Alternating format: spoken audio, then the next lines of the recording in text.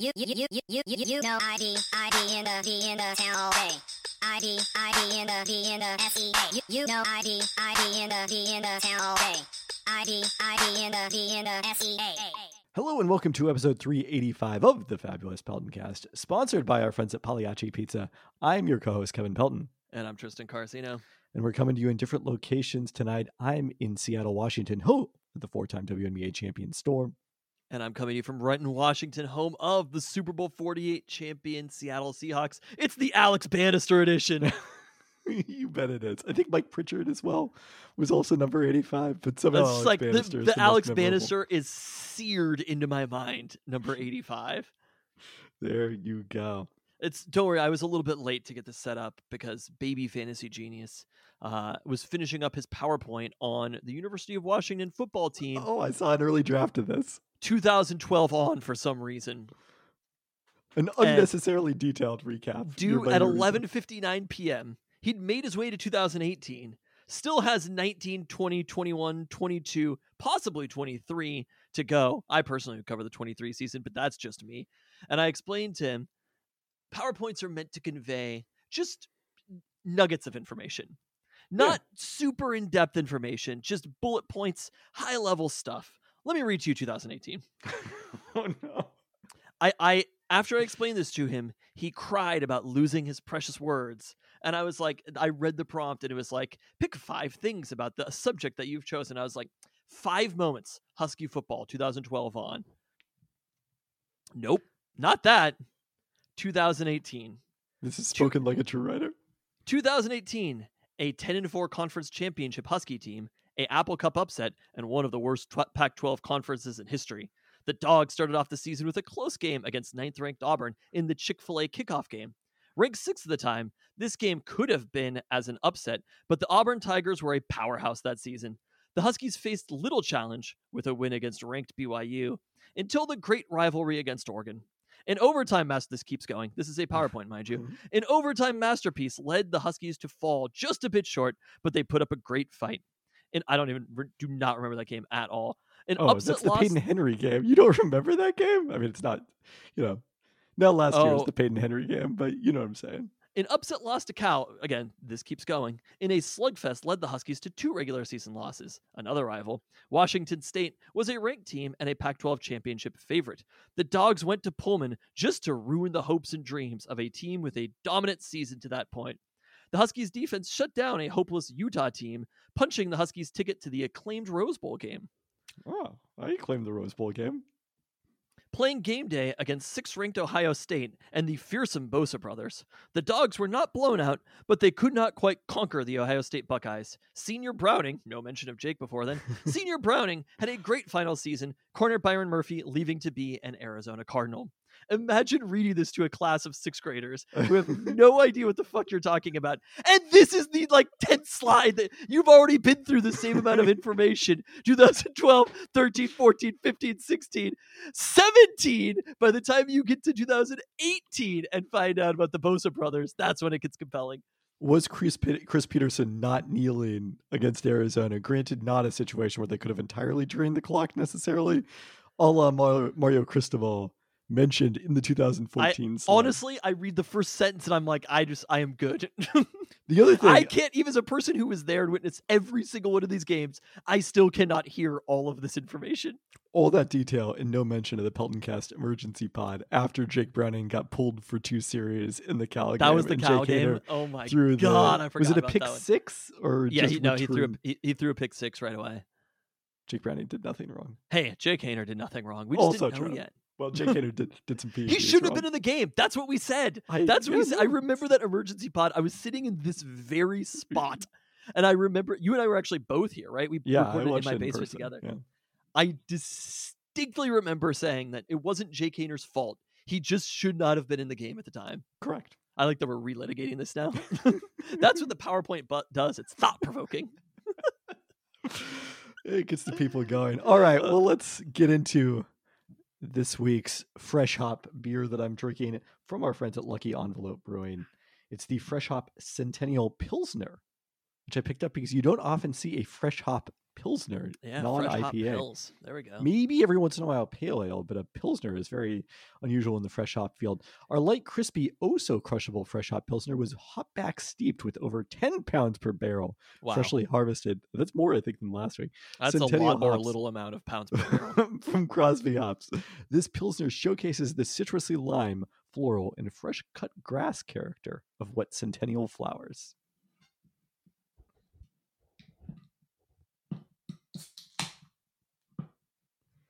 I also had over the weekend the Fresh Hop Friends from the collaboration between Russian River and Bale Breaker doing a fresh hop beer. That was quite outstanding. Not a competitor, or Well, it's the. I don't know if we're doing a. Are we doing a search for? Am I doing a search for Seattle's best fresh hop beer? or you're just drinking them now? Oh, Yeah. fresh hops wouldn't count. I see what you're saying. Yeah, Got it. They're I got definitely it, not yes. IPA. We're pausing the IPA search. Oh, okay. Got I it. watched. How would you rank that one though? I was probably near the top. How many of us have them? I used it to wash down a tasty mac and cheeseburger. from Hello. Woodies. It's on the Sadly- mac and cheeseburger right now. Did we talk about this? We didn't preview this, did we? No, because we recorded last Monday, and sadly we're not recording any time. Well, it's actively on the menu. It's gone? Yeah, today was the last day. Oh my god. So All right. Well, I guess I won't be having one for another year. I really never have them unless you bring it over, and it's usually pretty cold. not quite the same. Little Woody's, I just look. Put a location in Renton. You could go to Tokyo. Renton, Washington, though, that's too far. I like as if I don't. I have to say this to the world as if I don't know who owns Little Woody's. But like, Renton, Washington is right there. It is ahead of the curve. Downtown Renton is prime real estate because every other local business in Seattle is scared to be there except for Top Pot Donuts. Thank you. and Taco Time, And Taco Time. That is true. Taco Time is Renton to its core, right? obviously. But Top Pot Donuts is the only nouveau Seattle chain restaurant that isn't scared to be in Renton, Washington. The market is there for the taking. For the taking, Little Woody's. I can't even. There must be some burger places in downtown Renton. There was the one. I think it's closed now, though. Yeah, I think that's probably closed. It would be massive to have a Little Woody's in downtown Renton. People would be there every day. Also, it's only a matter of time until Dick's comes to Renton, so you got to beat them to the punch on Dick's? that one.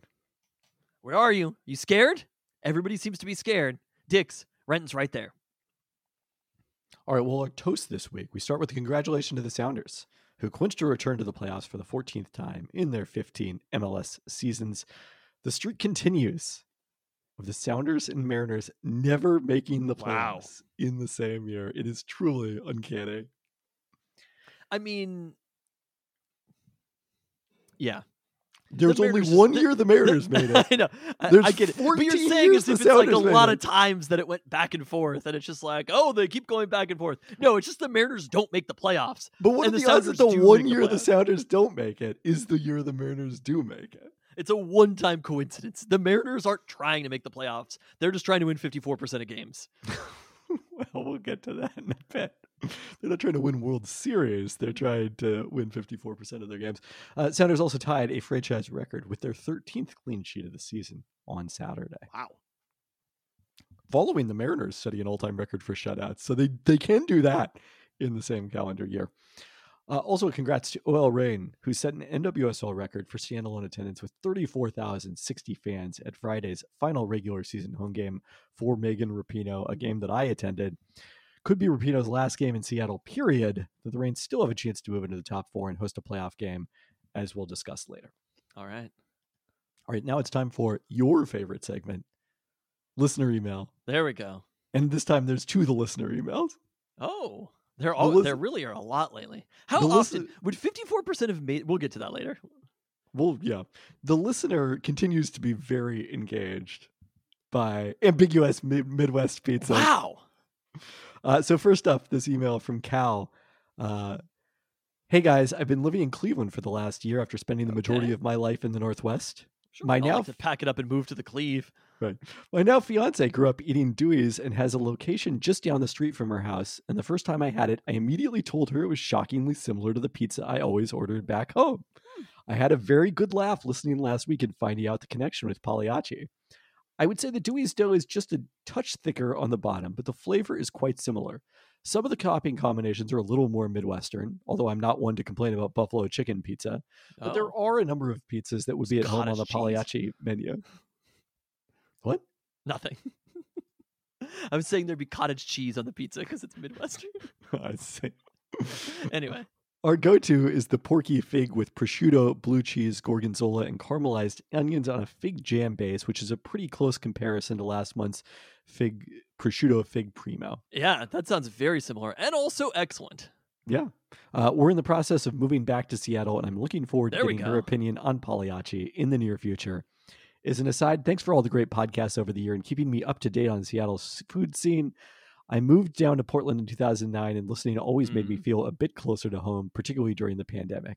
A lot of cities being named there. Okay. Yeah. As one of two brothers, it really makes me happy to hear you guys go back and forth and yell at each other. Hoping to come say hi next time there is a Peltoncast Live. Wow. All right. I appreciate it, Cal. Except for the living in Portland part. I don't know how I feel about that. It's the next best thing to living in Seattle. I guess that's true.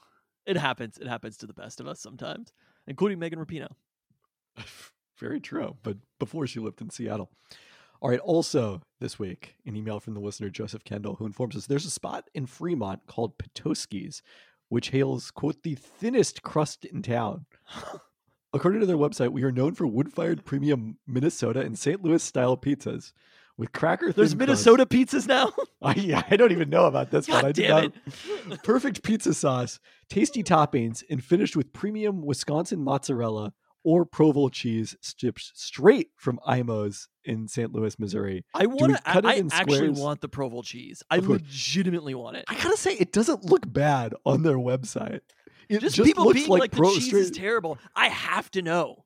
It straight up just looks like provolone, I gotta say. Where is this at? It's in Fremont? Yeah. It's on the 36th Avenue in Fremont. Saturday afternoon, evening.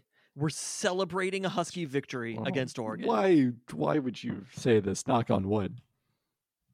I'll be at like a 36% chance of winning. Don't worry. I have a healthy amount of fear here. I'm just saying, I'm throwing it out there. Post-game, Michael Penix has clinched the Heisman at this point, right? Why? Easily. I think we go get some Provo pizza to celebrate, and to celebrate our new home in the Big Ten, and where we've beaten our fellow Big Ten brethren. And we'll talk about that later too. Wow, we actually have a lot of stuff to talk about. We do have a lot of stuff to talk about. That is accurate. I like this intel. I'm so hyped on. I mean, also, I just want to try I love the thinnest crust in town as being a claim to fame. It's very ambiguous and Midwestern. It's like when we're like, the Peltoncast, the only Seattle sports podcast that sometimes covers Husky soccer. Not this week. I thought they were going to be in. They beat ranked San Diego State team at home, but then they lost to UCLA. We're like, nowhere else will you find coverage of occasionally Husky soccer. And also, for some reason, Italian national soccer team. Oh, exactly. Yes. Apparently, loads of toppings distinguish the Minnesota-style pizza besides the thin square cut, the tavern-style, thin crust square cut. Okay. And according to the takeout, a spicy, passive-aggressive sauce. So, are people in Minnesota known to be passive-aggressive? I feel like people are just genuinely friendly in Minnesota. That makes me feel more Northwest to me. It's like the fucking Mall of America on these pizzas, right? There's so many toppings. Yes. It's like it's enough toppings to feed both Minneapolis and St. Paul. There we go. All right. Well, that covers everything we know about Minneapolis because I couldn't think of a Prince reference to include in there. Well, the Prince reference is that there's little pancakes on the pizzas. There we go. This was it's been so many years. It's probably the 5-year anniversary of when I went to Minneapolis on this last weekend in October. I know it is because the people whose wedding you went to in Minneapolis they're celebrating their 5th anniversary. And I will say there was something this year. I was in Sacramento on that date, 93 degrees in Sacramento, and I was really pining. I know you're going to hate to hear this for that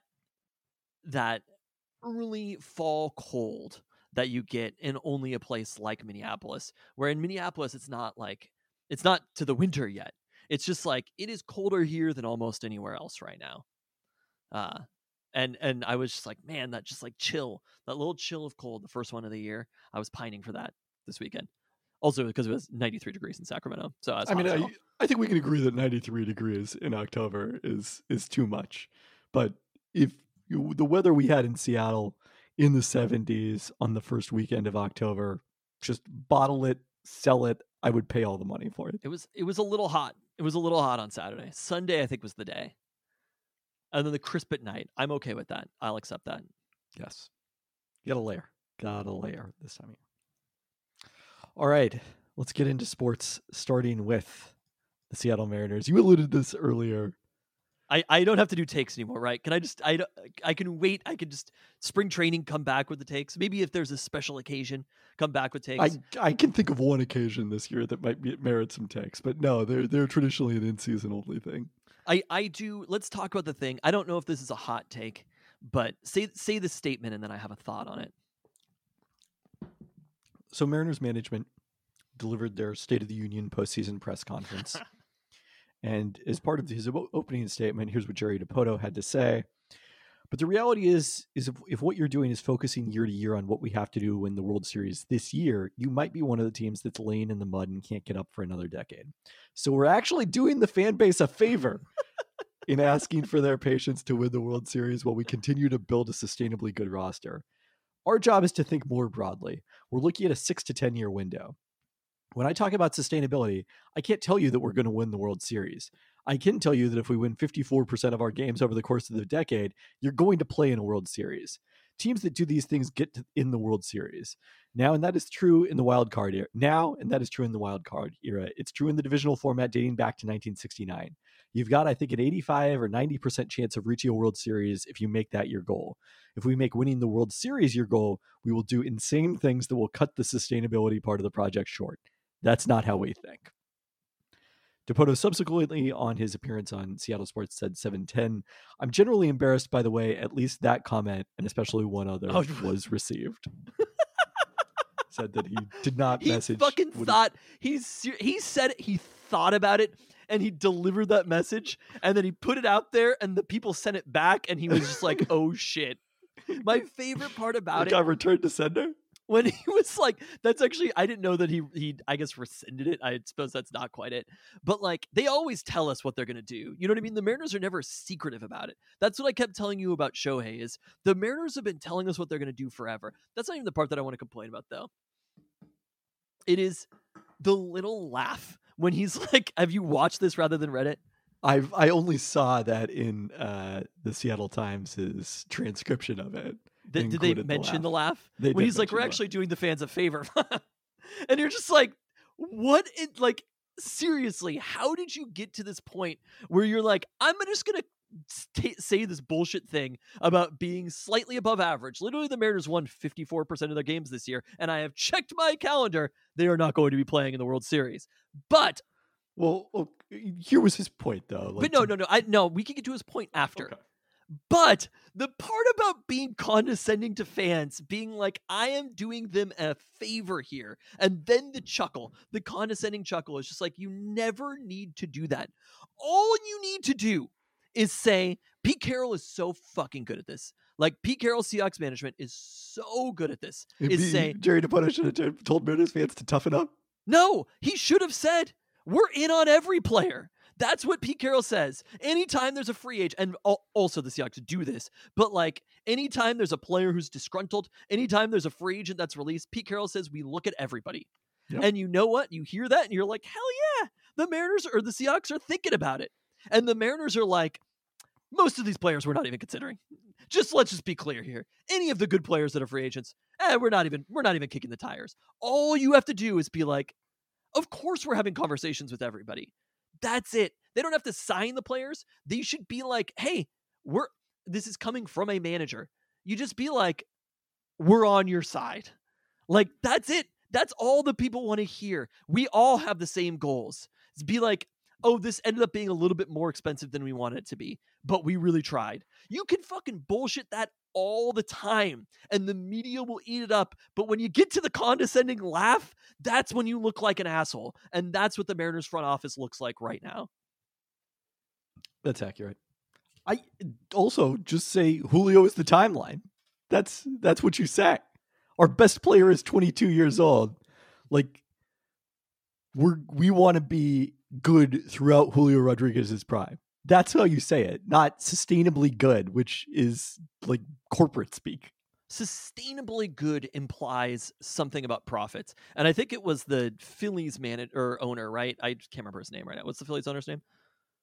I have no idea who owns the Phillies. He was out there giving out baseballs and shit to the crowd. You were just like, God damn, Philadelphia, right? Like, everything about the Phillies just makes you want to be a fan of the Phillies. And that's what a baseball team should be. It should be a likable part of your city, because ultimately there's nothing else to it aside from being an important part of the city, because they're fucking the city in every other way, right? Like, that's what you have to be. You have to be good and on the field and make the people happy with it, because everything else you have to turn a blind eye to, right? As a professional sports franchise. So give us this. But he had a quote where he was like, what was the profit margin of the 1927 Yankees? And that's how you approach it. You don't say, I'm here to make profits. You say the teams that are memorable forever, the dollars that your owner makes is never how you look back on a team. And I get it. You don't want to lose so much money that you have to sell the team. But the reality is this 54%, this like bottom feeding situation, this in the mud or whatever, that's Kansas City Royals shit right there. Like, this is not Seattle Mariners shit. This is too big of a market to actually have. I don't think that quote means what you think it means. I think that quote is talking about like, fuck them picks, basically. But that's not what baseball is. Baseball isn't a situation where you can spend and then you have to bottom out. The only reason you have to bottom out is if your ownership doesn't want to spend more money. There isn't a salary cap. There are competitive mechanisms. Always have. There are teams that have been, the Yankees have been competitive forever, basically. Even this year, they ended up being semi-competitive. There are so many franchises that are competitive year after year after year after year for decades. And he's saying, it's not Jerry Dipoto's money, right? But he's saying John Stanton doesn't want to spend like that. John Stanton wants to be a small market team, and to be a small market team and compete, this is how we have to do it. And honestly, I of course he won't say that because it's criticizing his boss. I get it. I would rather hear that though, because the reality is what he's saying is, hey, we're not going to spend that much money, and for a team that doesn't spend that much money, this is how we have to approach it. Period. You know what I'd rather hear from Jerry Dipoto? Fucking nothing. Exactly. Like, it should not be a storyline what the GM says, or the president in this case. Justin Hollander is the GM of the team at this point. Or it's this was. But there's also all these. There's a segment of the Mariners fan base and the media that cover the team that's like, why don't they just come out and say that they're going to spend a bunch of money in free agency? It's like, because that's terrible negotiating. Like, that would be bad for the team if they did that. There's no agents who's going to be like, well, you said publicly you're going to spend a bunch of money. Yes, they're going to spend all the agents would do that. They are going to spend whatever the players cost. The market is not determined by what you say to your fans. The market is determined by what other teams are Your spending. desperation to outbid another team is determined by what you say to your fans. And I do think there's an element of that in the Mariners raising season ticket prices substantially. You say is, did they raise season ticket prices substantially? Yes. These motherfuckers better spend this offseason, because I'm telling you, it is thin ice. Don't tell us you're going to spend. Just do it. Do the thing. What they should say is, that was a disappointing season. We're going to try to be better next year. Our goal is to be I will say, I agree with them. Our goal was to reach the playoffs every single year. We didn't achieve that goal. It was a disappointing end to this season. It was a good season. We didn't reach that goal. Look, we're fucking workshopping it right now. How hard is this? And they're just jotting it down, and they're just like, okay, 54%. Yes. Tell them they should be thankful for us. Yeah. Oh, that's good. There's such a non-fan view think piece that happened that went into getting to this place that they got to, where they're just like, little chuckle right there. They should be thankful for us. But like, I think you're underselling He's talking about winning 54% of games over a decade. That's not one season, like over 10 seasons in a row. That's very hard to do. And it is true that most teams that do that make the World Series. Historically, if you count like every individual year, so it's like the Braves from like 95 through 2000 whatever, because they did it a lot of 10-year spans. 86% of those teams since the introduction of divisions in 1969 have gone to the World Series. It is interesting. It's lower in the past decade, though. It's only 75% in the past decade. But still, like, if you're this good over a long period of time, you are eventually going to make the World Series. The odds are in favor of it. The trick is staying this good for the long period of time. Just saying that that's your goal to be 54%. Your goal should basically be to win every game. Like, I don't... Well, that's not like a useful goal. It is a misapplication of stats, though. And it's not an understanding of actually how to use these stats. It's I think the way to put it is we're just going to be in the mix for a long period of time. Our goal is to be in the mix for a long time. Yeah. But like there was a season that the Mariners could have had where they were way worse than this. And they got lucky to be at precisely 54% of games. They got lucky. They substantially underperformed their run differential. Overall, throughout the year, they substantially underperformed their run differential.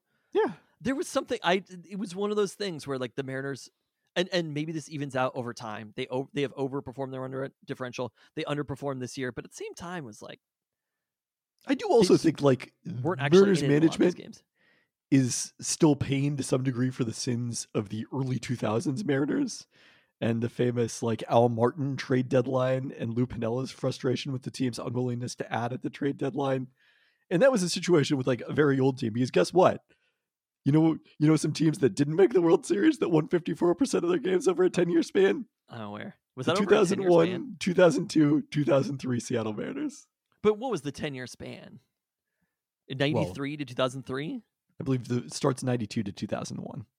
And then 94 to 2003 is the last year, because then in 2004 they lost 100 games. They won 54% of their games during that time period. So you can ultimately have some pretty bad seasons, but they had a superstar. What also helps talent. if you win 116 in one of them. Sure. They brought up other superstar talent. They did a good job of maintaining to be good, but also they went out in free agency and got players. Sorry, this was 2002 through 2004 was the That 2001 team was not assembled like this current team is assembled. There are some players who are in-house talent, but like they had a huge free agent signing that everybody seems to like quite a bit. I've crunched the numbers that they're not on my side. You know what I missed? More than 54% of people disagree with me on somehow we got so distracted by the St. Louis style pizza. I forgot to read the rest of Joseph Kendall's email. Oh, okay. We're going to go back for a second. Okay. In regards to the second best pizza in Seattle search, personally, I think their pizza is rather ambiguous, but my grandfather, who is from St. Louis, would make a pizza from scratch, and it was exactly like this pizza. Also, in regards to Seattle's best/only trough search, never seen a sporting event there, but the Tractor Tavern has a trough. I think many dive bars around here. And finally, I'd like to... There's a trough at, oh my God, right across from the football stadium. I go there all the time. The Hooverville has a trough. Yeah. And finally, I'd like to nominate Rocco's as Seattle's second best pizza. While wildly overpriced, their pizza holds up and might actually be worth it. Special mention for the Chicago-style Delfino's, which also has a nice thin crust. I have not been to Delfino's. That's the one Chicago-style around here. I believe that's in like near U Village. I was going to say I've driven by there. And Windy City Pie, or its sister location, Breezy Town Pizza, which, interjecting here, sadly, Breezy Town Pizza is no more, although there is a different location in the same spot that was recommended to us. It is not as ambiguously Midwestern, though. It's Clock Out Lounge. The Clock Out Lounge is the bar where it's at. That's where it is. Yeah. Delfino's looks pretty freaking good to me. Yeah, I would definitely like to try it. Shady Lane Pizza is now the name of it. And then he closed with a question. Oh, sorry. Neither is Pequod's level, but worth trying. And then, would you rather fight 1,000 tiny Ichiros or one giant moose? One giant what? Moose. Moose? Yeah. 1,000 tiny Ichiros? Yeah. I'd definitely rather fight the tiny Ichiros. I agree. Although the tiny Ichiros, imagine how many home runs they could hit if they really wanted to.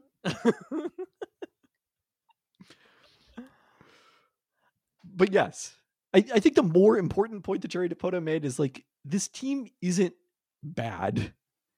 They just need, this was my point last week. There's just a few holes that they need to upgrade on. And I think free agency is a way to do that. Trading for veterans who are considered overpaid would be another good way to do that. And both of those do require increased spending. But they don't need necessarily, even though I would like them obviously to go out and sign Shohei Ohtani, they don't need to do that to win a World Series. I just feel like there are degrees to it. There's different degrees of the Padres spending, and then other teams who are spending a little bit more moderately. Like, you don't have to sign every free agent, but I was looking at this. I was kind of thinking about it yesterday, and there are actually some teams in the playoffs who are competitive that don't really have big free agent signings. So that's the other point that, like, Jerry Dipoto could have made more accurately is Ben Lindbergh at The Ringer wrote about this last week. This season had the lowest correlation between team payroll and record in Major League Baseball since 1992. But which at the same bizarrely time, followed last season, which was the highest correlation since 99. Exactly, that's what I'm saying. It might just be a coincidence, like or an outlier season. I wouldn't say that if last season is the highest, this season is the lowest. I wouldn't be like, well, this season is representative of it, that season isn't. I would be like, this season is an outlier. Generally speaking, if we're talking about great periods of time, spending is correlated to winning. And it is funny that, now the Rangers are the example of spending in free agency leading to winning. Whereas a year ago, they were like, oh, don't sign free agents. They signed Seager and Semien and they had injuries and they were still nowhere near the playoff race. So who knows? Maybe in a year, well, I don't think the Mets are going to be redeemed for their offseason. Well, they've also traded a lot of the players. Right. But someone else spends a lot of money, and the teams weren't redeemed over the year. But Carlos Correa is having monster games in the playoffs right now for the Twins. Big free agent signing. Mariners didn't make a call. Trey Turner is, I don't know if he's having monster games or whatever, but he's still an important part of the Phillies team. You have the Rangers who have the Rangers are the favorite right now to win the World Series, I believe, betting favorites. And you have those aforementioned free agent signings. There are some teams that don't have super prominent free agents that are still competitive in the playoffs. But at the same time, most of the teams that are there and are still standing have those players on the roster. But it's not that the Mariners need to sign every free agent. It's that it would be nice, if they were even seeming to be in conversation. If we read the fucking hot stove league, right? I'm following Bob Nightingale for some reason. If I'm reading tweets from him and I see Mariners are in on whatever free agent, it would be nice to see that. And at the same time, it's just one player. It doesn't have to be the absolute top of the market.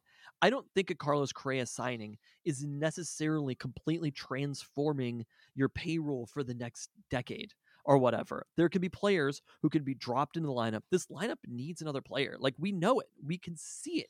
And it's not necessarily like you can look to the minors and be like, oh, those players are there, because it's some of the other teams they are, right? This isn't the Rays or something like that, where you could be like, they've developed all this talent. You have to find it somewhere. Or the Orioles, who continue to have an amazing farm system. Well, yes. Playing in this round. Atlanta is the Orioles also build up. But like, what did they trade for Matt Olson? They lost Freddie Freeman and traded for Matt Olson. It's not that different how that happened. Atlanta, after winning today, is now the gambling favorite to win the World Series. Are they really? Yeah. That changed that quickly? Apparently it did. Either that or you read it wrong before. No, I saw a tweet about it, probably from Bob Nightingale. Okay. Well, I just looked. It was Atlanta. They were earlier today.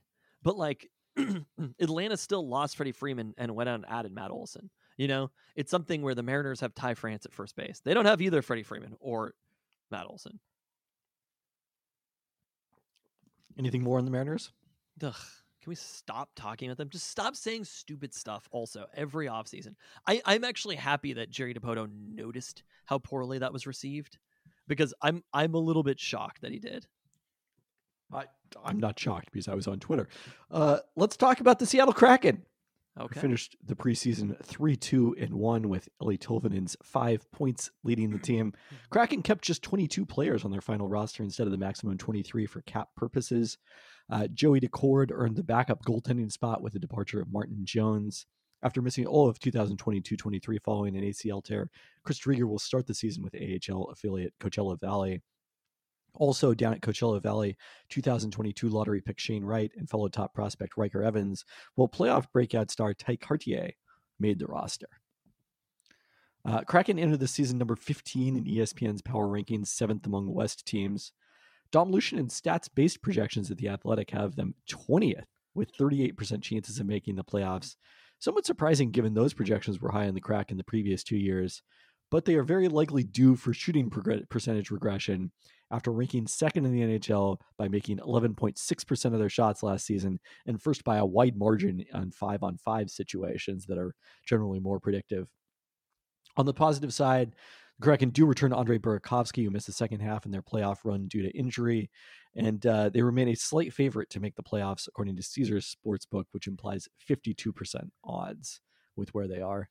For the second time in 3 years, the Kraken will be opening their season in Vegas, this time on ring night for the Golden Knights on national TV on ESPN Tuesday night.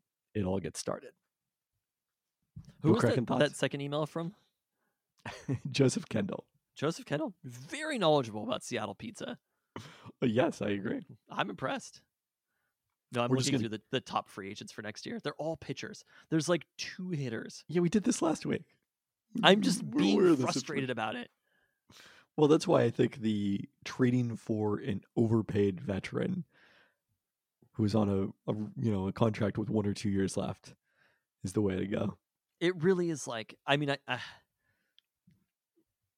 there's going to be such a huge market for players that otherwise there wouldn't have necessarily been, But I mean, part of there being no good free agents is there must be good hitters under contract, because it's not like they got rid of all the good hitters. The hitters are, they're going to be as good or as bad relative to each other as they always are.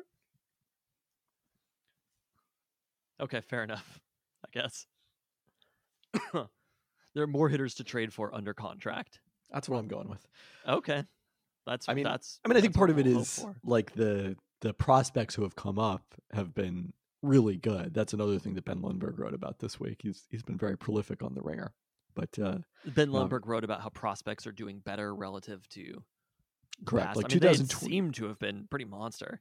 Yeah, I mean Baltimore being the ultimate example of that, but the Sounders not as the Mariners not as much on the hitting side, but aside from Julio Rodriguez, but definitely on the pitching side. It's been 1 whole year since they had a generational hitter. We demand more. Faster, I say. All right, Seattle Sounders. Not to defend the Mariners. Sorry for defending the Mariners there for a second. It's out of character. Clinched that playoff berth with a much-needed 3 points snared at the death on Wednesday, getting the winning goal from Christian Rodon in the 6th minute of stoppage time against the LA Galaxy. Jordan Morris gave the Sounders an early lead before the Galaxy equalized just after halftime. Another deserved win with the Sounders attempting 18 shots to 5 for LA, which put just 1 on goal. That was 1 more than the Vancouver Whitecaps had on Saturday in a scoreless draw with the Sounders, as they settled for a point but extended their unbeaten streak to 8 matches. Sounders had 5 shots on goal among their 17 attempts, doubling Vancouver's expected goals total. So they continue to pretty comfortably outplay teams. They have this weekend off before Decision Day on Sunday, October 21st, having fallen to 3rd in the Western Conference. Okay. But again, assured a playoff berth. OL Reign still looking to secure a playoff berth. They couldn't find the net in front of that largest standalone crowd in NWSL history. Created a lot of good chances, it felt like, after Elise Bennett entered the game as a wingback, but then needed a pair of great saves from like Claudia Dickey in the final minutes to turn back 2 opportunities in the box for Trinity Rodman and preserve the clean sheet in another scoreless draw against the Washington Spirit. No goals in 2 games at Lumen Field on Friday and Saturday this week. The NWSL, it's not an international break, so the first ever NWSL Decision Day is coming up on Sunday, when the Reign will visit the Chicago Red Stars, who are in last place and eliminated from playoff contention. But this is not a gimme in the very compact NWSL standings. They're just 5 points behind the Reign. With a win, the Reign would assure a playoff spot, could still finish as high as third if they win. They'd pass any of North Carolina, Gotham FC, and Washington that don't win their finales. And we know that for sure one of those teams won't, because North Carolina and Washington play each other on the final day of the season, while Gotham FC faces Kansas City, another team that has been eliminated from playoff contention. Interesting. So why is this the first ever NWSL decision day? Well, in the past, MLS, I forget how many years ago, it was maybe 4 or 5 years ago, they went to this model of playing all the games at the same time on the final day. Similar to what European leagues. Soccer does, right?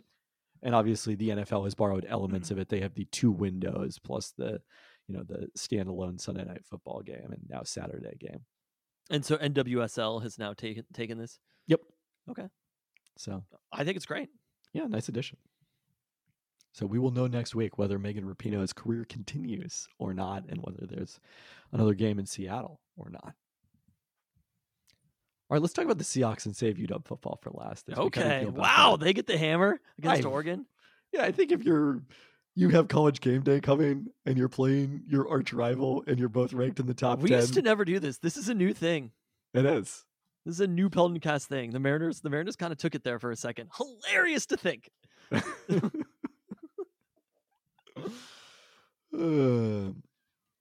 All right, a little injury news to start. Charles Cross practiced Monday as the Seahawks return to practice after the bye week. That's a good sign. Pete Carroll says he expects Jamal Adams to clear concussion protocol and be able to practice on Tuesday, which is terrific news, obviously, coming off of his injury in his return.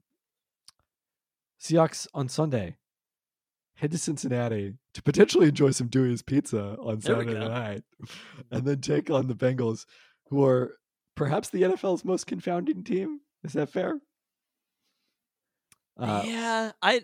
Dallas could be in there. I was going to say the Cowboys. The Cardinals are pretty confounding. Kind of I don't know if the Cardinals are that confounded. I mean, they're confounding for beating the Cowboys, but there are some other teams too where it's like, didn't the Titans get beaten? Like they beat the Bengals like 24-3, and then came back and lost to the Colts. There's some. It's early in the season. There's some confounding teams, but like the expectations for the Bengals were super. I mean, really, it's the confounding nature of Joe Burrow's calf, probably more than anything. I think the Bengals are less confounding and more scary now. They were less scary a week ago than they are in this moment. But you can't be sure this is the version of the Bengals we're going to get. I mean, I have appropriate fear that the version we saw on Sunday is. Go in assuming that is going to be the Bengals that we're going to get. It doesn't mean that they're the peak Bengals are a very good team, but it's not like we're not necessarily talking class of the ASC at this point for the Bengals. I think that's a pretty fair assumption. Even the victory that they had right now, it seems as though the Bengals, I would put them back within like middle expectation preseason at that point. They're 15th in Football Outsiders' predictive Dave metric that incorporates preseason projections, which is 4 spots behind the Seahawks. They started 1-3 with the 2 losses by 20-plus points to both Cleveland and, as you mentioned, Tennessee, before their breakout win Sunday at Arizona, 34-20. Joe Burrow, who's been dealing with that calf injury since the preseason, looked healthier on Sunday, had a season-high 4 rushing attempts, including a 10-yard scramble that was longest this season, and topped 300 yards and 70% completions for the first time all season. Yes. Most of that damage went to Jamar Chase, who, apologies if you were playing against him in fantasy, had under 40 receiving yards in the season's first 2 games, but has gone for at least 12 catches and 140 yards in 2 of his last 3, both wins, including 15 catches, 192 yards, 3 touchdowns on Sunday in Arizona, meaning he is now averaging the most yards per game of his career. That's wild. I am so excited to see, terrified, but so excited to see the Seahawks corners match up against Jamar Chase. Oh, absolutely. I mean, let's get through the rest of the Bengals because I want to talk about that in a second. Okay. Bengals played that game without T. Higgins due to a rib injury. Higgins was struggling previously, has caught just 37.5% of his targets for 4.0 yards per target, down from 68% and 9.4 a year ago. Slot Trenton Irwin stepped in for Higgins, had a career-high 8 catches for 60 yards in his absence, the Stanford product. Bengals do not like to use tight ends. Unlike Shane Waldron, their tight ends have combined for less than 100 receiving yards all year, including, of course, Drew Sample, who is an outstanding blocker, but not much of a receiver. That's actually kind of incredible. I mean, this is one. The second that I saw the Jamar Chase stats, I immediately thought about Reek Woolen, Devin Witherspoon, Jamal Adams, and the Seahawks secondary, because we think we know what we have in the secondary. We're excited about it. We think this is something that's bubbling here right now. Preseason, all of the talk when you're talking about best receiving cores in the league, Bengals are pretty near the top of that list, right? I mean, it's bubbling, but you look at the last 2 weeks, not discounting the bye, the Giants, not exactly a great test of your downfield pass with their downfield passing attack. And, Carolina, perhaps more dangerous with Andy Dalton at the controls, but, we're still talking about Adam Thielen et al. This is not the receiving core that Cincinnati, particularly, if T. Higgins is healthy, and as effective as he has been in past seasons, is playing. That's what I'm saying. This is when we get the test. This is when we fully get to know exactly. At this point, Devin Witherspoon's going to improve. Reek Woolen's going to improve. But at this point, where is this Seahawks secondary? And I love the idea of just fire on fire, right? Of seeing Jamar Chase coming off one of the best games of his career, those 15 catches, those 3 touchdowns, and then playing against the Seahawks secondary and how much of an impact those players can have. So I personally am. Look, would I rather it be the Bengals from weeks 1 through 4? Maybe, I guess. But at the same time, like, it is fun to have what we think will be a barometer for this young Seahawks secondary and seeing those players competing against who is maybe the best receiver in the league at the moment. Look, you know what Pete Carroll would say about this, that, your opponent is important to you being a competitor because he Absolutely tests you. So you love your opponent. Yeah. For giving you the chance to compete. And I think that's how I feel about this one. And because to me, I told you last weekend, I woke up on Sunday and I was just like, I'm so upset that we don't get to watch Devin Witherspoon play football this week. Everybody else in the roster is great, but I'm really upset that we don't get to watch Devin Witherspoon play football. And it's been too long. It's only Monday as we're recording this. We have to go another 6 days of our lives until we can see Devin Witherspoon play football again. And that is too many days. So having that chance and having the opportunity to see him play against these high-level players, that's what we want. We don't want those Bengals. We don't want those Bengals from earlier in the season. So I do think the breakout, ultimately, it makes it a much more difficult game. But the fun factor and seeing those players, I think, is going to be huge. Yeah. The Cincinnati defense has also been a bit of a disappointment. They're 22nd in defensive DOA after finishing 7th last year. They were 7th in drop back EPA, down to 12th and 27th in opponent rushing EPA, 30th in opponent yards per carry thus far. Opponents averaging 5.3 yards per carry. They've given up at least 170 yards on the ground in all 3 losses. Bengals let both starting safeties, Jesse Bates III and Von Bell, depart in free agency, as well as cornerback Eli Apple. Cincinnati is top 10 in sack rate, led by 6 from Trey Hendrickson to rank 2nd in the league, but somewhat confoundingly near the bottom of the league in hurry and pressure rate is tracked by Sport Radar. So you're saying the Seahawks should be able to move the ball in this one? That's been the history. I mean, Arizona, certainly in the first half, was able to. The Cardinals' offense kind of dried up in the second half as the Bengals pulled away, but especially, I think Pete Carroll is relishing the opportunity to run the football down the Bengals' throats here. Yeah. I mean, I think that's what we've seen so far with the Bengals is a weaker defense than they've been in the past, which is to be expected, right? Because of the success that they've had losing those safeties. I think this is going to be a game. I think it's going to be a shootout, actually. And I think it's going to be fun. Seeing both of these teams score points going into it, like, with the anticipation that the Seahawks offense should be in the 30-plus point range, and it kind of coming down to that defense. It's sort of like what we talked about preseason about where the Seahawks are, which is we know that the offense is good, and will the defense be able to be at that same level as the offense? So far, they have been through these last 4 weeks, but I guess 3 weeks, these last 3 weeks. But this is the chance to really understand that. And are the Seahawks, if they do score those 30 points, is that a victory? Is that something that they can comfortably take home depending on where that defense is at? It's kind of emblematic of the top 10 offense question mark defense that they've had so far this year. And I feel like this is a real barometer game for the Seahawks, right? after 2 in a row against bad teams, we can look back and say that the victory against the Lions was a very good victory. It's still week 2. And this is the one that, again, that's why I'm happy that the Bengals played well. I'm talking myself into this. That's why I'm happy that the Bengals played well, to give us a sense of where the Seahawks are right now. It's probably the best chance that we'll have for a little while. I mean, also, it's, I think, an important swing game in the season. If you can get to 4-1 with 3 of your next 4 games at home, that's a pretty good position to be in. I mean, obviously, winning the NFC West is looking very difficult at the moment with the San Francisco 49ers looking like a juggernaut. But, to feel good about your chances of making the playoffs and at least being in position to play the weakest of the division winners if you're the top wild card. I'm not willing to write off the NFC West yet. I'm not writing it off either, but it's an uphill battle. Let's put it that way. Again, we kind of talked about this last week. You said 3 of the next 4 at home. Man, this is a huge game. The more that you look at it, like there's an outside chance.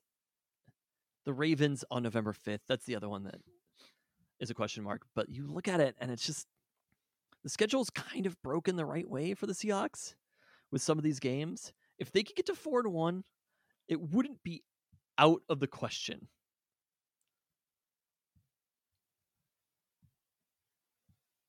What wouldn't be out of the question? It wouldn't be out of the question that they didn't lose until they played the 49ers on Thanksgiving. It's not out of the question. I'm just throwing that out there. They probably will, but this is the Ravens. Given their track record against Sean McVay. We will see what that Rams team looks like on November 19th. But the way that they've played, like, yes, they played against bad teams. They also beat the Giants. Where are they at? Where are the Seahawks in DVOA right now?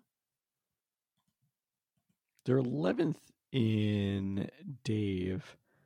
In DVOA, they are 8th.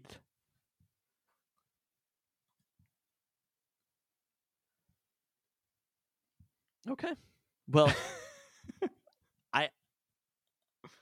I think that it's all, I don't want to look ahead right now, but I do feel like things are building toward a very fun Thanksgiving Day against the 49ers.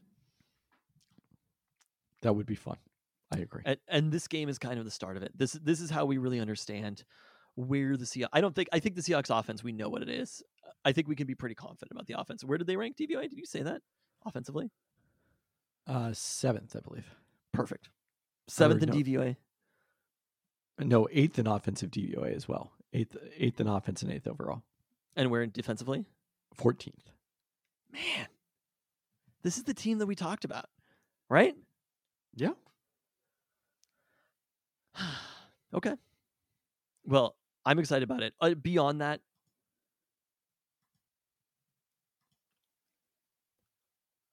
we'll see. Just a lot of, you've really made the return of the awkward pause with us recording remotely this week. Percentage chances of victory? I think it is over 50%. FBI agrees. They have it at 54%. The market does not agree. The Seahawks are 2.5-point dogs. Basically home field. Yeah. I think it's like 56%. I'm going to go 48%. Okay. All right. Lots of news from the University of Washington before we get to this weekend's matchup against Oregon. First off, they announced Troy Dannon is their new athletic director, replacing Jen Cohen after her departure for USC. Dannon spent the last 8 years at Tulane, following 7 years in that role at his alma mater, Northern Iowa. Most notably, Dannon hired Willie Fritsch shortly after taking over in 2016, when the Green Wave had been to just one bowl game in the previous 13 years, and watched him build the program into a consistent bowl contender that upset USC in last year's Cotton Bowl, then managed to retain Fritz in the face of interest from bigger programs. Tulane men's college basketball also coming off their first 20-win season since 2012-13 under Ron Hunter.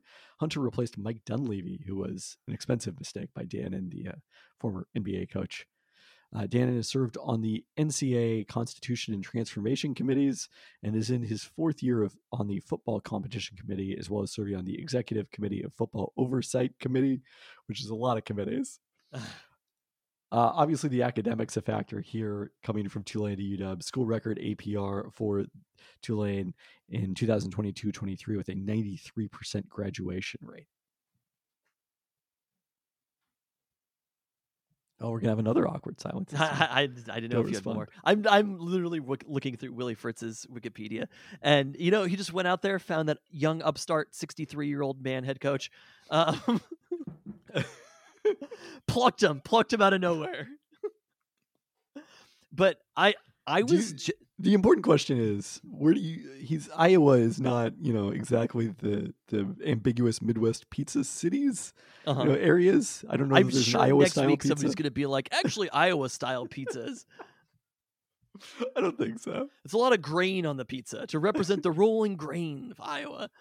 That's what we're going to hear. Just wait for it. There's going to be an email. The Iowa listener, I'm going to be playing on fucking fantasy football.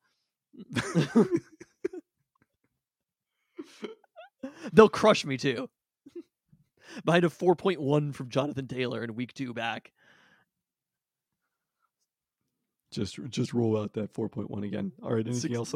16 million guaranteed. On I thought this was a great hire. I mean, it's definitely one of those hires that you look at similar to coaches, right? Where it's somebody who had kind of developed a program at a smaller college.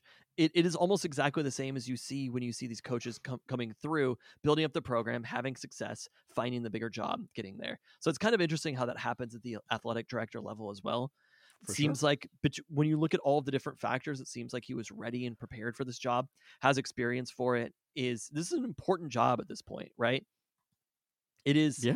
It is one of the top 20-some athletic director jobs in the country. I'm not willing to say it's near the top or something, but I think he is in a perfect position to be successful at the University of Washington. So I was excited about that one. I thought there was a funny quote that he had where he was like, I intend for this to be my last job. And It was like, the good way or the bad way? No, just like, but I just thought that was such a funny quote. And it's like, he said he's hoping to win 54% of his games. Yeah, 54% of the games in college football. not as good. Not as good, granted.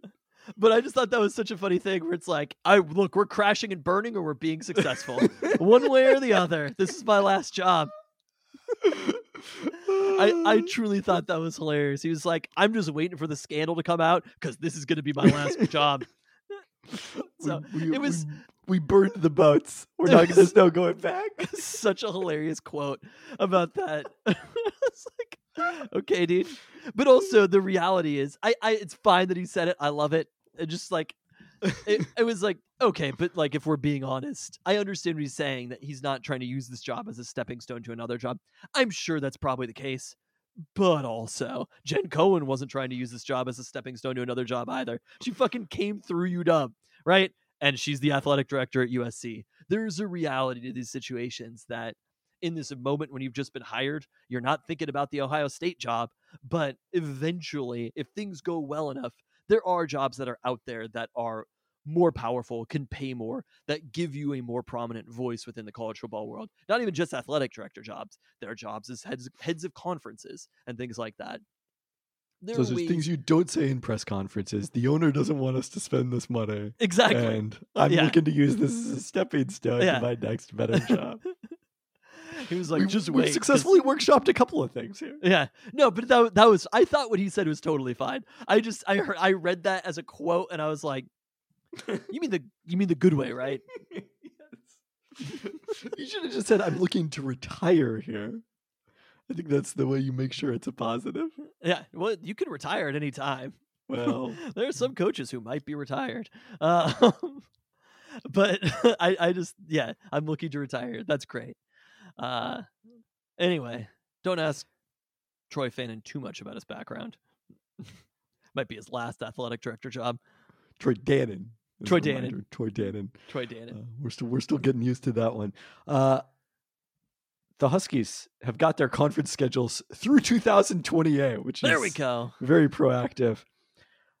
Big Ten football releasing Let's just put an asterisk on it and say, for now. In the Yes. same way that Troy Dannon, like the yogurt, right? That Troy It's Dannon, not spelled like the yogurt, but it is pronounced like the yogurt. Troy Dannon this is his last athletic director job. Until it's not, these are UW's schedules in the Big Ten until they're not, because they might be changing at some point very quickly. They did already put out a schedule that did not include Washington and Oregon prior to this season. Yeah, USC already had their schedule for this time next year. Notably, USC and UCLA are not protected matchups for UW that will be played on an annual basis like UW Oregon, but are priority ones that will play at least one of USC and UCLA every year, as they have been currently. They will host Michigan in 2024, Ohio State in 2025, and Penn State in 2026.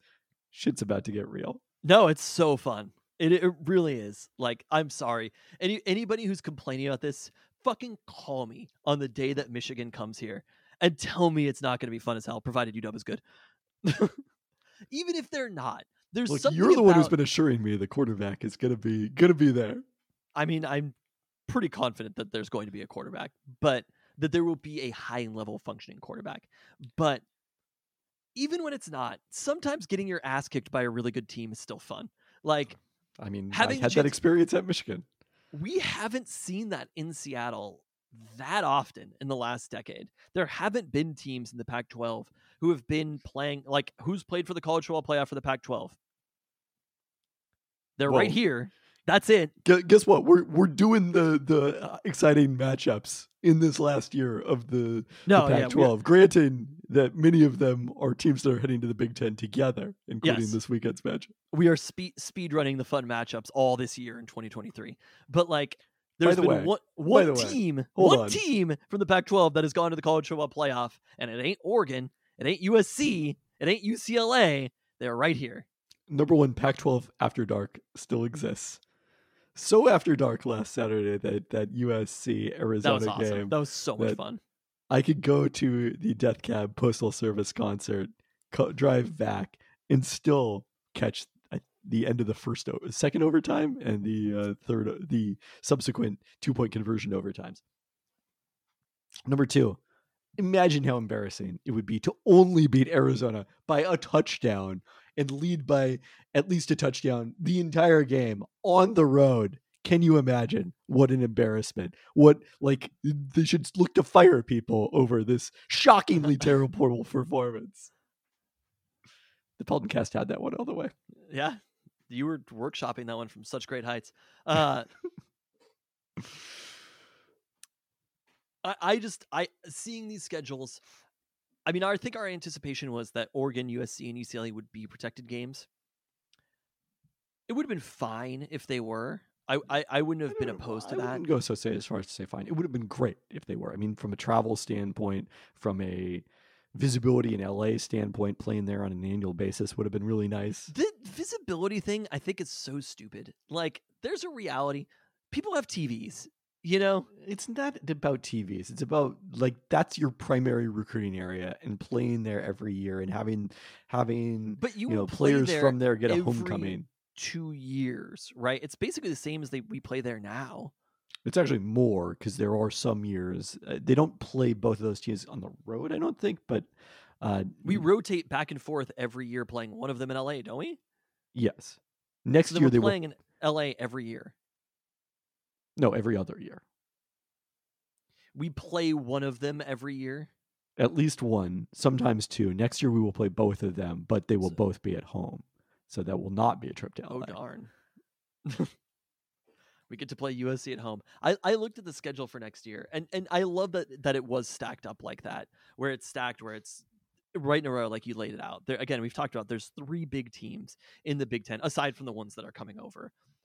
And it's those 3 teams, and having them come to Seattle in back-to-back years. Yeah, I don't know if they did that with, like, I mean, I haven't really paid attention. Oregon gets Ohio State in 24. They play Ohio State all the time, too. Wisconsin in 25 is their biggest non-conference. Michigan 26. And 27 Ohio State again. So Penn State doesn't go there for a while. Not until 2028. Because we plan on recruiting in Pennsylvania. Or 2020. They're also 2027, I should say. Ohio We're State and coming Penn there. State. We are coming for you, Pennsylvania. That's our recruiting base now. Is it? Yeah, no, I was so stoked about seeing it. And you do look at the schedule and you're like, this ain't scary, right? Anybody who is scared of the Big Ten is doing it wrong. There are a few teams that are scary, but let me pull up. Do you have the full schedule on here? I wanted to look at that again. 2027, Nebraska and Michigan State are the marquee games from a home perspective. So not quite as big as the top three, but the next level down. Can you run through the 24 schedule again, home and road? Sure. So 2024, the Huskies at home will be playing Michigan Northwest. No, that must be, yeah.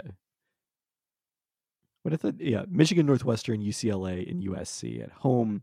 They will go to Indiana, Iowa, Oregon, Penn State, and Rutgers. Notably, Oregon, historically, Washington State has been the swing school in terms of whether the Huskies play 5 at home or 4 at home. Now, obviously, it's going to be Oregon as their traditional rival. Those are some pretty hard games, not going to lie. But there are also quite a few easy games in there.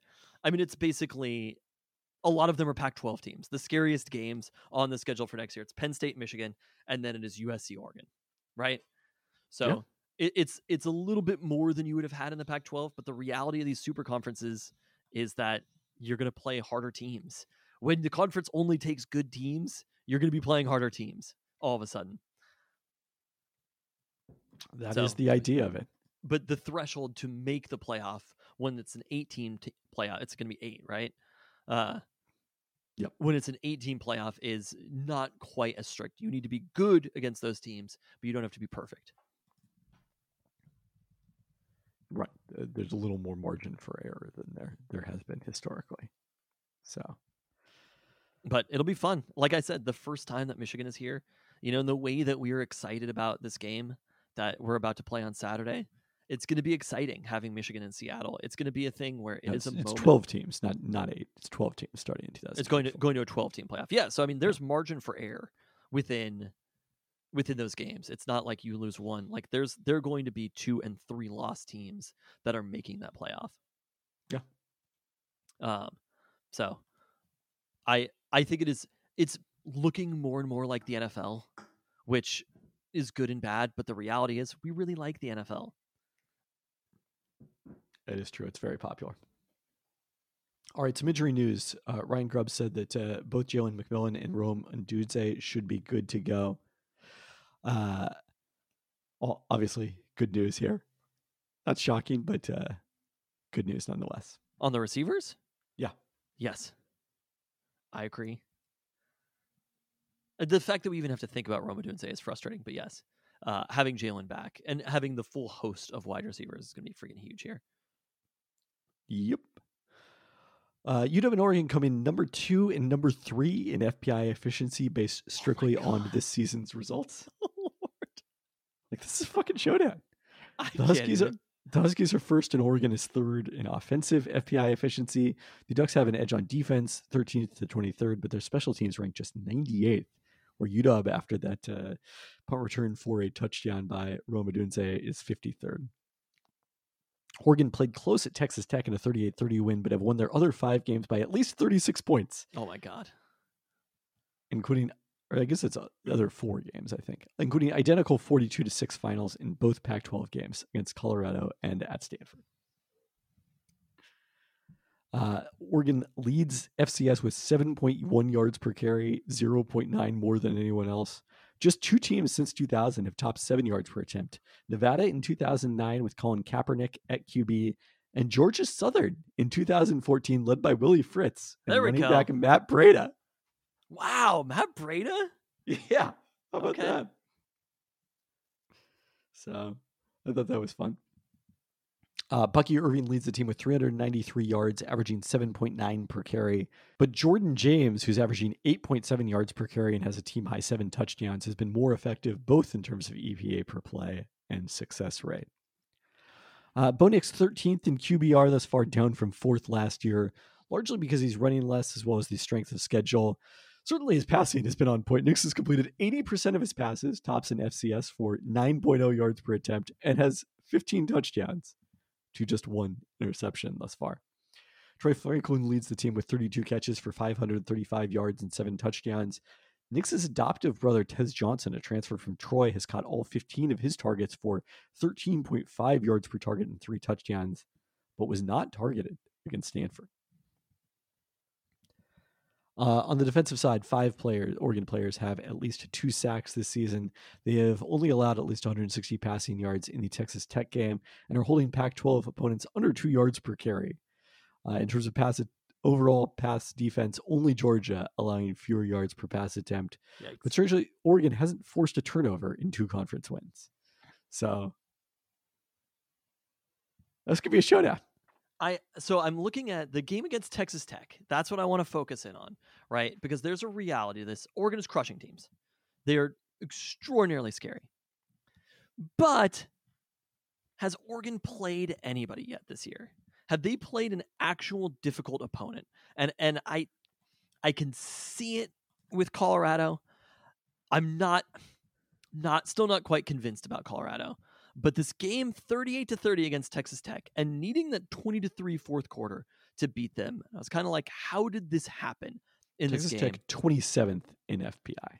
Texas Tech is not a bad team. I mean, that loss to Wyoming all of a sudden looks pretty good, right? Wyoming looks like a pretty solid team with their only loss coming against Texas. But that playing a game like that is definitely different than almost any game that UW has played this year. And where does Michigan State rank in FPI? Is Texas Tech better than any team that UW has played? Yes. Michigan State's not even listed. 60th. Arizona's 47th. Okay, so Texas Tech is definitely a better team. Cal 46 is actually the best. But the Huskies have dominated basically every game they played. I even include that Arizona game. If we're being honest with ourselves, if we're being truly honest with ourselves, that game was never close. And the Huskies probably should have won it by 3 touchdowns and ended up winning it by a lot less. There were penalties. There was a fumble in the goal line. There was a last-second touchdown. There was a 21-point victory that somehow was by 7 points, statistically.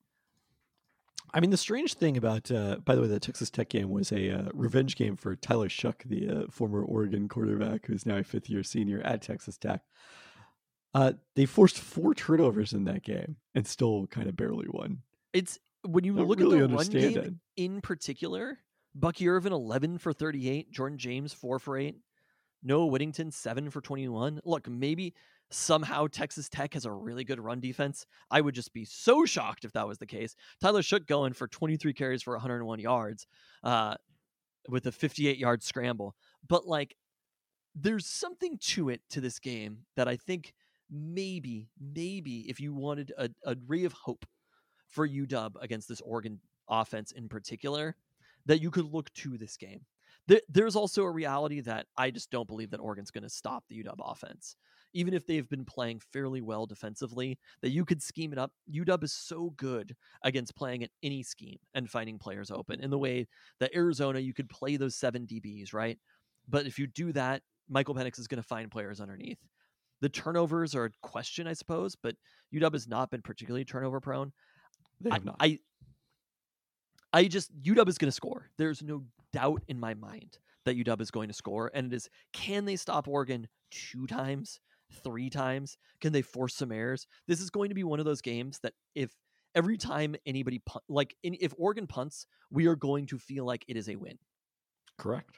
It is going to be a huge win if that happens. And every time that UW punts, we are going to be fucking terrified. So this is going to be one of those games where every single possession, UW more or less has to expect to score a touchdown. They have to play aggressive in this game. Any close 4th downs, I think Kalen DeBoer has been very good at this. Any close 4th downs, they have to be going for them. They can't be kicking field goals. You have to assume that every single time Oregon touches the ball, they're going to score, and they're going to score quick. So if it comes down to a couple of key plays, can UW make a turnover? Can UW, or either side, can there be a turnover early on that can swing the game, get it within a couple of touchdowns or whatever? That's going to be a huge moment. I think ultimately it's going to be it's going to be offense on offense, and it's going to come down to a couple of plays, and I think those couple of plays hopefully will be in UW's favor. I have no idea. I think that UW is. I think Oregon is the other best team in the Pac-12. And I think there is an argument that being the best team in the Pac-12 might mean that you're the best team in the country. So everybody looks weak. The only teams in the country that don't look particularly weak so far this year are going to be playing in Seattle on Saturday. There's almost no other team that hasn't been seriously tested. I mean, the number one team in FPI efficiency is Michigan. Have they been seriously tested? I guess like Michigan's the other one. Michigan is the other team. If you want to say that there's teams that haven't been tested this year and they're all going to be in the Big Ten next year, yes, then I could buy that. No, I forgot about Michigan. But when you go through it, Georgia's had some close games. Bama's lost. Texas lost. Oklahoma, should have lost to Texas last weekend.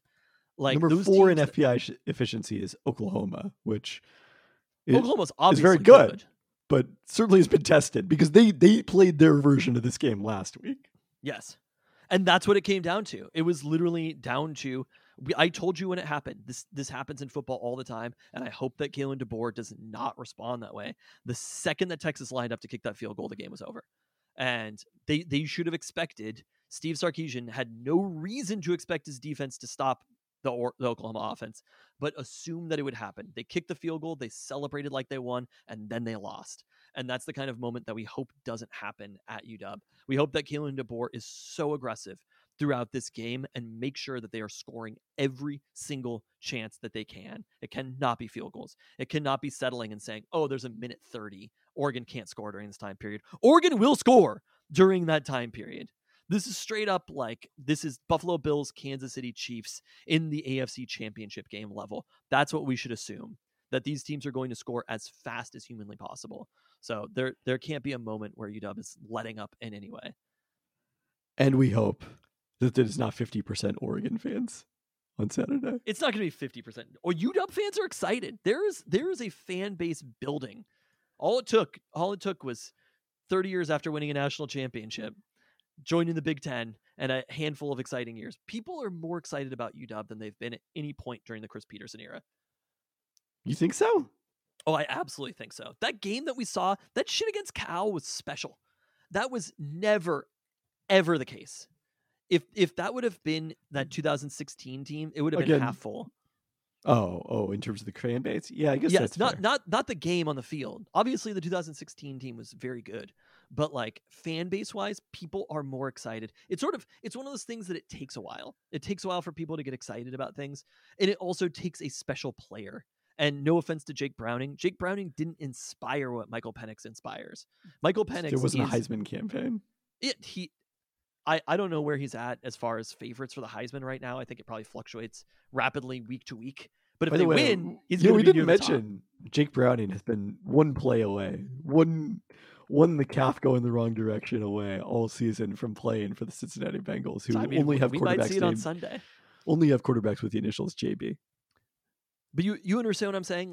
The Husky fan base has shown up in a way that I don't think they have in my entire lifetime of going to Husky games. All right, well, let's see it on Saturday. Obviously it's going to be a lot of Oregon fans. That's not a doubt, but it's not going to be 50% Oregon fans. And I think there's a teensy bit of pride around UW. Game day is coming here. The team is good. This is the most important game. This is the most important regular season game that UW has played since 1991. Penix is the leader at Caesars Sportsbook at plus 220 to win the Heisman. Really? Bo Nix is third at plus 420. Is Caleb Williams number 2? He is. Wow, the Pac-12. Oh my God. Just quite a moment. Just quite a moment for the Pac-12. After seeing USC a couple of weeks in a row, USC is obviously good, but I think USC is a step below both of these teams. I think whoever wins this game is easily the best team in the Pac-12. Maybe they don't sweep the Pac-12, but I think they're easily is too strong, especially if UW has to go at USC. They're easily the best team through this point. Yes, there was an extended period of no scoring in last year's game. Nearly a full quarter of game time went by between Oregon scoring the go-ahead touchdown late in the third and then extending their lead to 7 with 3:54 left before the Taj Davis 62-yard touchdown, and then followed by the Husky stop and Peyton Henry's 43-yard game-winning field goal. I'm telling you right now, that victory last year, as far as ranking maybe just football games, my favorite football games that I have ever watched. It's like, honestly, just like the elation of the Hail Mary game. I'm not going to lie. Being there, because we didn't have the same shit that people had on TV. It was just like, we just got a Hail Mary and won. That, the tip, obviously. The comeback against Green Bay, the other NFC championship game. But it's just like one of those moments where like you have this tension that is so built up in your chest, and then you just can release it and just breathe for a second. And for UW football, there's literally no comparable to it. There's no game that I've cared about more. You know, beating Oregon 70-21 was great. That shit ain't fun though. Like, it's fun to crush them, but it was very fun. But it's not the same. You didn't need to see the darkness in that game, because you know when I saw the darkness? The previous 12 years that Oregon won. No, but that's it. We're still in that era. Oregon still can kind of claim that they own UW. For sure. And this is the game. This is the fucking game right here on Saturday that UW has never won.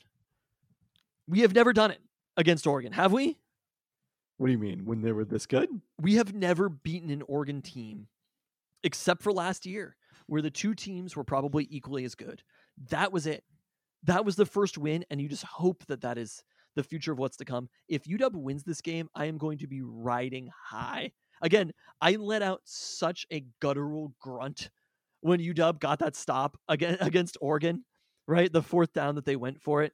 It was like, there was such like pure emotion that came out, because it's so different than any NFL game, right? There's something about it being Oregon. You know, like, that's why this shit is protected. That's why we're going to the Big Ten, because playing Oregon matters. It is deep. It is deep down. There's no like, oh, but I actually kind of like them. You know what I mean? Yeah. There's no like, oh, there's mutual respect there. It is like, I fucking hate Oregon, right? Deep to my core. And being able to play this game against this team with this atmosphere, I'm so excited about it.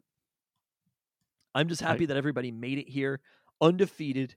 Game day is coming to town. We're going to be there. There's going to be a goddamn atmosphere at Husky Stadium in a way that I'm telling you, this is it. There's no game. Again, you talked about Miami or whatever. There have been big games in that time period at Husky Stadium. This is number one. Yeah. If the Huskies win this, they're going to be in the top 4 in all of college football. They will be the prohibitive favorites in the Pac-12 at that point, and a favorite to be representing the Pac-12 in the college football playoff. And a year that they can win this shit, they can fucking do this. You know what I mean? This isn't like 2016. We knew deep down that team couldn't beat Alabama. You know what I mean? There was no doubt. We were just like, well, maybe, but like, it was no one's making bring on Bama signs this year, because there is no equivalent to Bama in 2016. I mean, honestly, like you said, Michigan is the only team that has been completely untested. You watch Ohio State and you're like, Ohio State's fine. Ohio State's good. Anyway, I want you to share what you shared earlier about Baby Fantasy Genius, how he's feeling about this game. He said he is pitching level nervous about this game, and I will tell you, he is very nervous when he pitches. So it is funny that he was thinking that on a Monday. He said that. I was like, I haven't quite gotten there yet. Like, it'll be tense for me, you know? Like, I just hope, I want it to be a good atmosphere. Going to game day will be fun. I hope that it's chill. I don't want there to be any sort of like tension between the fans. I just hate that shit. You know what I mean? Like, ultimately, like, I hate Oregon in such a visceral way, but like, the people who go to Oregon are fine. You know what I mean? If I met somebody who went to Oregon, I'd be like it's a normal thing. It's like, as a football entity, as a sports team, I hate Oregon gutturally. The people on a personal level, I'm sure that I don't think I know anybody who went to Oregon, But You don't spend as much time in Portland as I do. I know many people who went to Oregon. and obviously great people go to Oregon as the school, right? I think it's a fine college, but there's something about it as a football team that they just crushed us. They crushed us for so long, and they celebrated the fuck out of it, right? They loved every second that they crushed us. So having this opportunity again, that's all I care about. Because for me, when I think about it and I walk in and there's like tension in the crowd, I don't like that shit at all. You know what I mean? I want there to be tension presented toward the football field.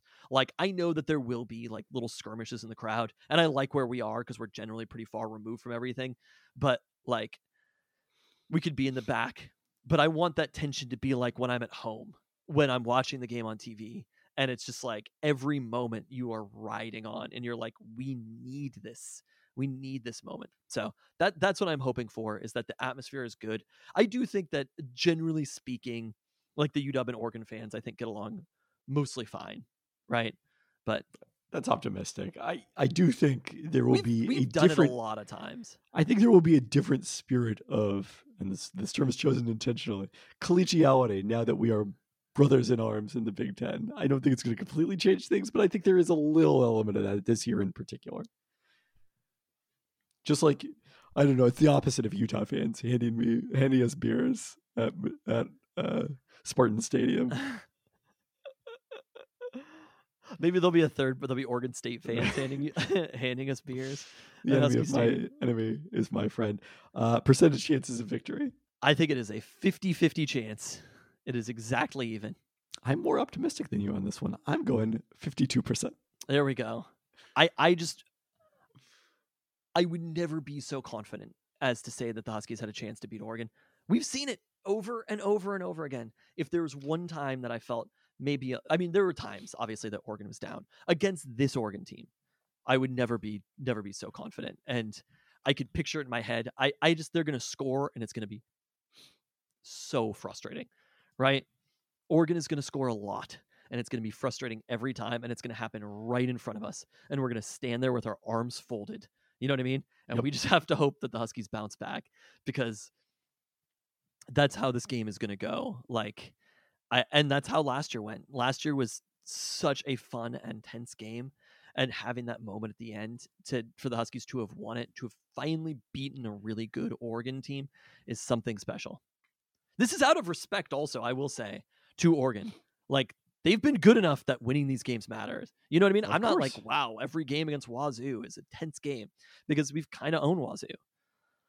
So the other thing to remember is to think back to the last time that the Oregon Ducks came to Husky Stadium with Mario Cristobal as their head coach in the final game for Jimmy Lake. Oh my God, that was when it all imploded. Yeah, it was. That was less than 2 years ago. It was November 6th, 2021. Think about how long ago that particular moment seemed. Kalen DeBoer was just a glimmer in our eye. We didn't know who Michael Penix Jr. was. We knew Kalen DeBoer thanks to the Hater Watch. I suppose we knew who he was, but didn't really know him. Not super well. I mean, he was like kind of randomly one of the quarterbacks, so I feel like I knew the most for some reason. Because of the Ohio State game in 2020? I guess so. I don't know why. It might have even been from college football video game, which I am still updating the rosters on since 2014. Just to be clear here, Kalen DeBoer has never lost to Oregon. That's actually so true. On that note, I'm very excited for Saturday.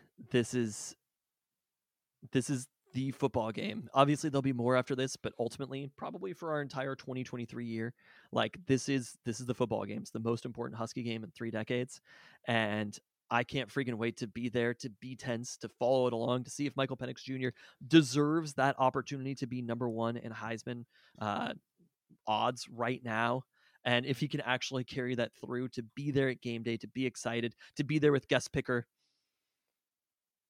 Who do you think it's going to be? Do you have any guess? Macklemore? Warren Moon? Okay. We'll keep throwing stuff out. Somebody has to. I feel like it's going to be Macklemore. I don't know. Joel McHale last time. Do you remember who it was the previous time? I want to say it was Hope Solo. That the sounds case? right. Yeah, I think that sounds right.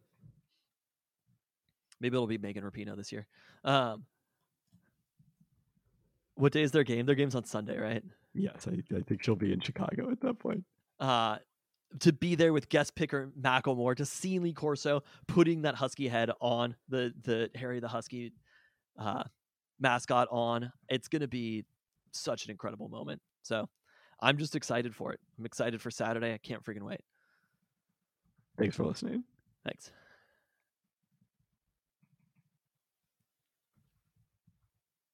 Oh, the last time it was Oregon, Washington. It was Hope Solo and Warren Moon. So I guess now. Hope Solo and Warren Moon? Yeah. They had both do it? They had both of them. 2 guest pickers? Weird. Yeah.